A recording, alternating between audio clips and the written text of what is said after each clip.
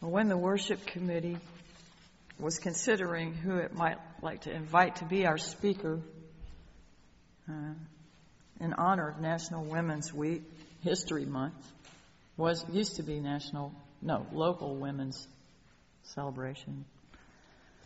The first name that came to me of a non-church member was Chloe Haygood.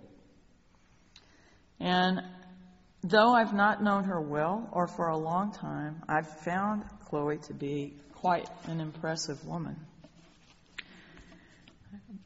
By the age of 21, she had visited 9 countries and 14 states, including Alaska. Originally from Shreveport, Chloe is a graduate of University of New Orleans, where she earned a bachelor's in cultural studies. Prior to being named executive assistant to Mayor Glover, she was scholarship officer at the University of New Orleans and financial representative and student service specialist for Tulane University. Most recently, she held the position of project coordinator for Galilee Baptist Church. As project coordinator, she spearheaded the college prep program, served as scholarship committee advisor, and worked with the community development and social services ministries. Chloe also made an unsuccessful bid for the Caddo Parish School Board in 2006 before being appointed to Mayor Glover as his executive assistant. In her role as the executive assistant, Chloe is responsible for planning and implementing Mayor Glover's youth initiatives. She's also office liaison to the Mayor's Council on Persons with Disabilities, the Mayor's Internal Communications Task Force, the Women's Commission, and also Grants Management Administrator for the Office of the Mayor. The list of accomplishments is long. I will not read it. Will you please help me welcome Chloe Haygood?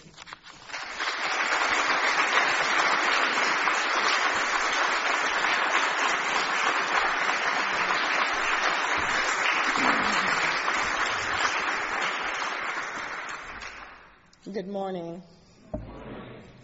What a blessing it is to be here today, and I've thoroughly enjoyed the service thus far.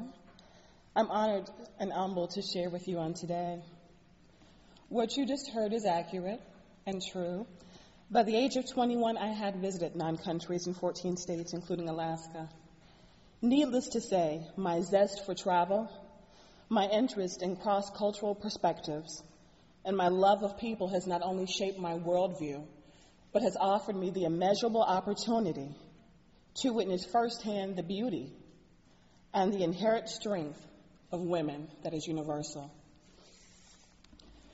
As we pause today to discuss and examine the strength of a woman's spirit, I can honestly say that while there are many women that have birthed and shaped this nation and this country, role models and pioneers, two of which that I take much inspiration, I want to share with you very briefly this morning the inspiring stories of 3 remarkable women.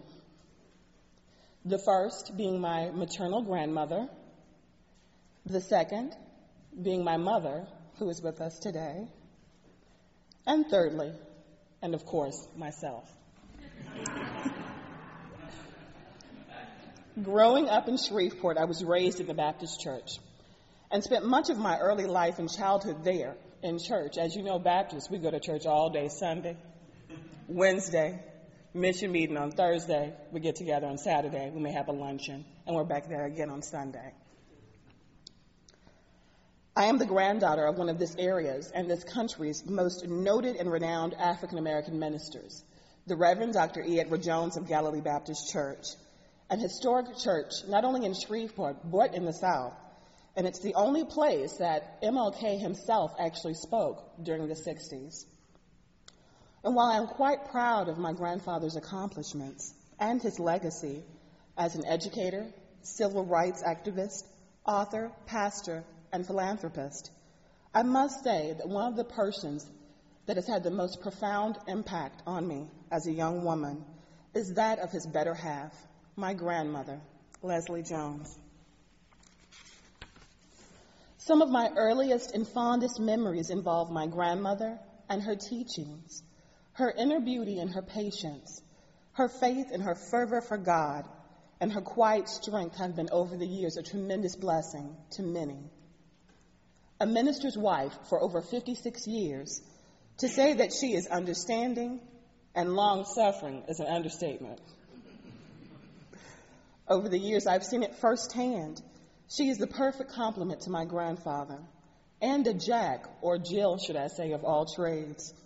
Whether it meant visiting ailing or sick members, donating food or clothing to the needy, teaching Sunday school, traveling to Africa for mission work, or just sharing an encouraging word, my grandmother so strongly and daily demonstrated her love of Christ and her commitment while maintaining a warm and loving household and raising a family of 4. One of those 4 was, of course, my mother, Carolyn Jones. The middle child, my mother was always been quite a resilient individual, and I have no doubt that it was my grandmother's example that encouraged, nurtured, and added to that. Born in Shreveport in 1960, my mother was thrust into local history and the local political scene when, after my grandparents filed the lawsuit Beryl and Jones versus Caddo Parish School Board. This lawsuit was filed in the spirit of integration and equity in education and was not welcomed.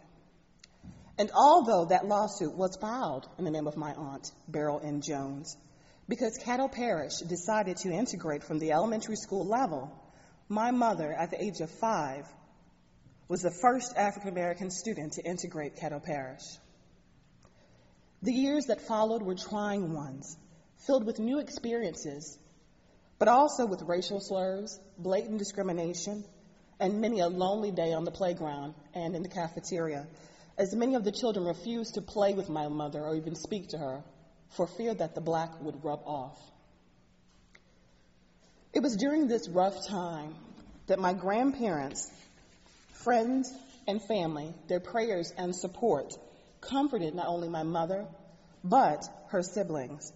And it was also during this time, as God does often with many of us, that my mother discovered that through her faith in God and her own personal strength, that not only was she stronger than she knew, but she was, in fact, a survivor.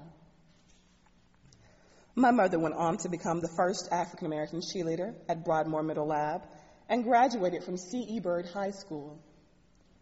That same spirit, strength, drive, and tenacity that was present and exemplified in the 60s and the 70s is present today, when at the age of 47, my mother is currently a senior at LSU Shreveport and is slated for graduation this coming fall.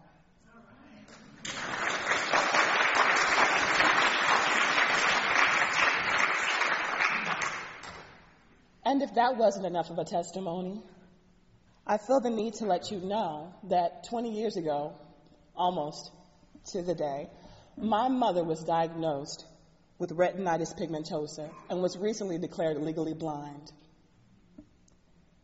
Your circumstances and your background are never true indicators for where you want to go in life unless you allow them to be.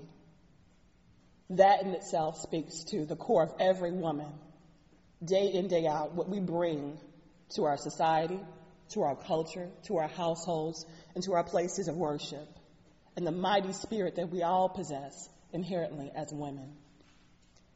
As a former military brat, an international studies major in college, I'd seen most of the world at a very young age and had varied experiences, some challenging, but all rewarding. In 2005, I was a financial aid rep and student service specialist by day, and I was a graduate student by night at Tulane University. I'd been living in New Orleans since the late 90s. I left to go for college and just never came back home. And I'd managed to build a little life for myself. Local restaurants that I loved, friends, some family members. I truly enjoyed myself. I loved New Orleans. I love the many festivals, the music, the great food, the eclectic and warm people, and the general laissez-faire of the city. To me, New Orleans felt like one of the small European towns that I'd studied in undergrad, rather than a southern port town in Louisiana. Fast forward to August 2005. In one weekend, everything changed. Hurricane Katrina was the costliest and most destructive storm in the history of the United States and North America, and one from which many persons are still reeling and struggling to rebuild their lives. In the months that followed, I would lose several friends and several co-workers. All that I had worked to accumulate over the past decade was now gone, with the exception of my college degree and my life. And in the words of my grandmother, who still says so to this day, where there is life, there is hope. It is this basic statement that I clung to during this rocky period in time. I evacuated back to Shreveport, a place I was certain I would never come back to again. In fact, I told my parents in '97, all right, it's been real. Absolutely. Because when I left in the late 90s, there wasn't much for not only a young woman of color in Shreveport, there wasn't much for young people in general. All of our major industries, GM, Lady Glass, and the casinos had just started. So if you wanted to do something involving the arts, education, or working with young people, you simply had to go elsewhere. It was just the reality of that time. That's why this period and this time is so important to me as a young woman and as a resident of Shreveport. Once back in Shreveport, I was actually back in my old room, the same one I occupied in high school. And I was comforted to know that my mom still had the same Winnie the Pooh sheets. That was nice, a nice touch. It was an humbling experience. I hadn't lived with my mother since I left at the age of 17, but the support of my family and friends and local people in this city and the way they rallied around me and other persons who had to evacuate was simply humbling and so profound. I know that I needed to stay busy for morale's sake. I needed to volunteer. I needed to get out for my own well-being. And so this is what I did. I resigned from my job at Tulane University as they were going through several growing pains, and I knew that with the loss of my coworkers, it just would not be the same. I started volunteering in my community, which is the Lakeside Allendale area, and decided that it was time at this point in my life to really do something that had a great meaning, not only to myself, but to others. Much of my work experience had been in higher education, namely financial aid, admissions, career counseling, and personal and professional development. While volunteering locally at my alma mater, Booker T. Washington High School, and with various groups citywide, I discovered two things. Firstly, to many students and to many parents, the college application process is tedious and foreign. I'd found my niche. And secondly, I discovered, most importantly, that my passion and purpose was service. There was nothing like speaking to a young person who had no idea what they wanted to do and leading and guiding them to their chosen path. Or talking to a young woman who decided, I really should be a nurse. All of my aunts are nurses. I should be a nurse. And asking that young woman, well, do you mind cleaning up, cleaning bedpans? Do you like blood? Oh, no, I can't stand blood. Oh, it makes me nauseous. What are you talking about? Well, sweetie, maybe you shouldn't be a nurse. What do you like doing? Well, I'm very patient. I love children. Have you thought about elementary education or a daycare? No, I'd never thought about that. Well, there you go. It was truly a light bulb moment for both of us, apparently. Because at that instant, I knew this is what I should be doing. This was my calling. My passion for youth and education and my commitment to my community prompted me to run for the Caddo Parish School Board at the age of 26. Everyone said, you're crazy. Someone should run, but who? Are you running? No one stepped up, so I qualified 5 minutes to the deadline on the last day to qualify. And I remember leaving thinking, what did I just do? In the months that followed, I became acquainted with the issues. I participated in every debate and forum known to man, got all of my good suits out of the cleaners, met with my potential constituents, and walked nearly all of my district. I also lost about 30 pounds, so it was mutually beneficial. Needless to say, I lost. But through that amazing experience, I also won. For it was through this time that I realized that not only was God in the midst, that he had some amazing order for my life. I met a young politician and state rep and legislator by the name of Cedric B. Glover. And he told me what he wanted to do for Shreveport. He spoke of community and commitment and service. And he wasn't just saying it. I could feel it. I did some research. His record and his accomplishments actually supported everything that he said. Of course, I was a skeptic. I'm thinking, he's just a politician. He told me, I want to help you with young people. What are you doing in the community? I said, I'm volunteering. I evacuated. I gave him a whole laundry list of things. And he was like, never once did he say, TMI, TMI, just slow it down. He listened to every single word, and he said, if you email me, I will respond. I waited about a week. I emailed him, and he responded the very same day. Shortly after I lost my election, I started volunteering in his campaign. With no money to my name, I could hear my mother and my grandparents actually say, you know, you have Tulane student debt. At some point, you might want to be looking in the wanted ads.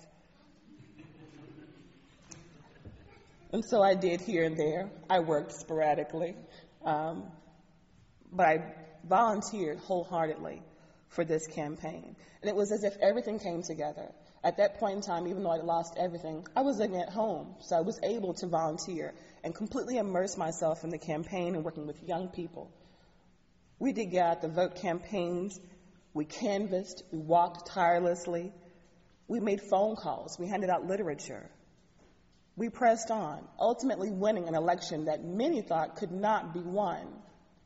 Who would think that Shreveport, the last capital of the Confederacy, would vote in an African-American mayor and usher in an era of diversity, inclusion, and equity for all people, regardless of race, ethnic, or cultural background?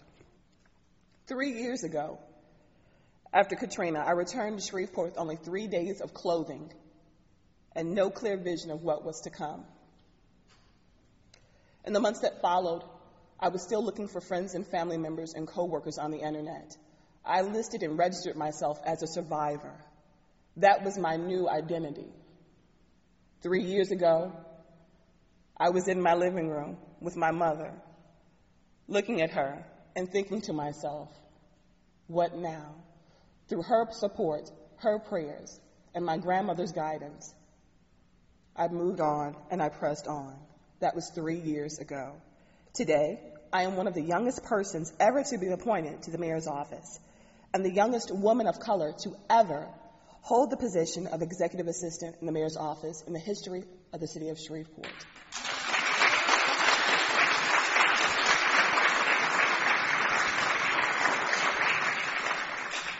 Two years ago, I was volunteering in the Lakeside Allendale community. I converted my car into a moving college fair, propelled by a sincere desire to help young people realize their potential and to successfully transition into the college and to the workforce. Overwhelmed by the sheer volume of need, sincerely overwhelmed by the sheer volume and need. It seemed for every 2 students and parents that I helped, there were 30 more that had no idea of the deadlines, the documents that were required. There were young people who didn't even know how to fill out a job application. I remember the instance of one young woman filling out an application for me, and under marital status, she put female.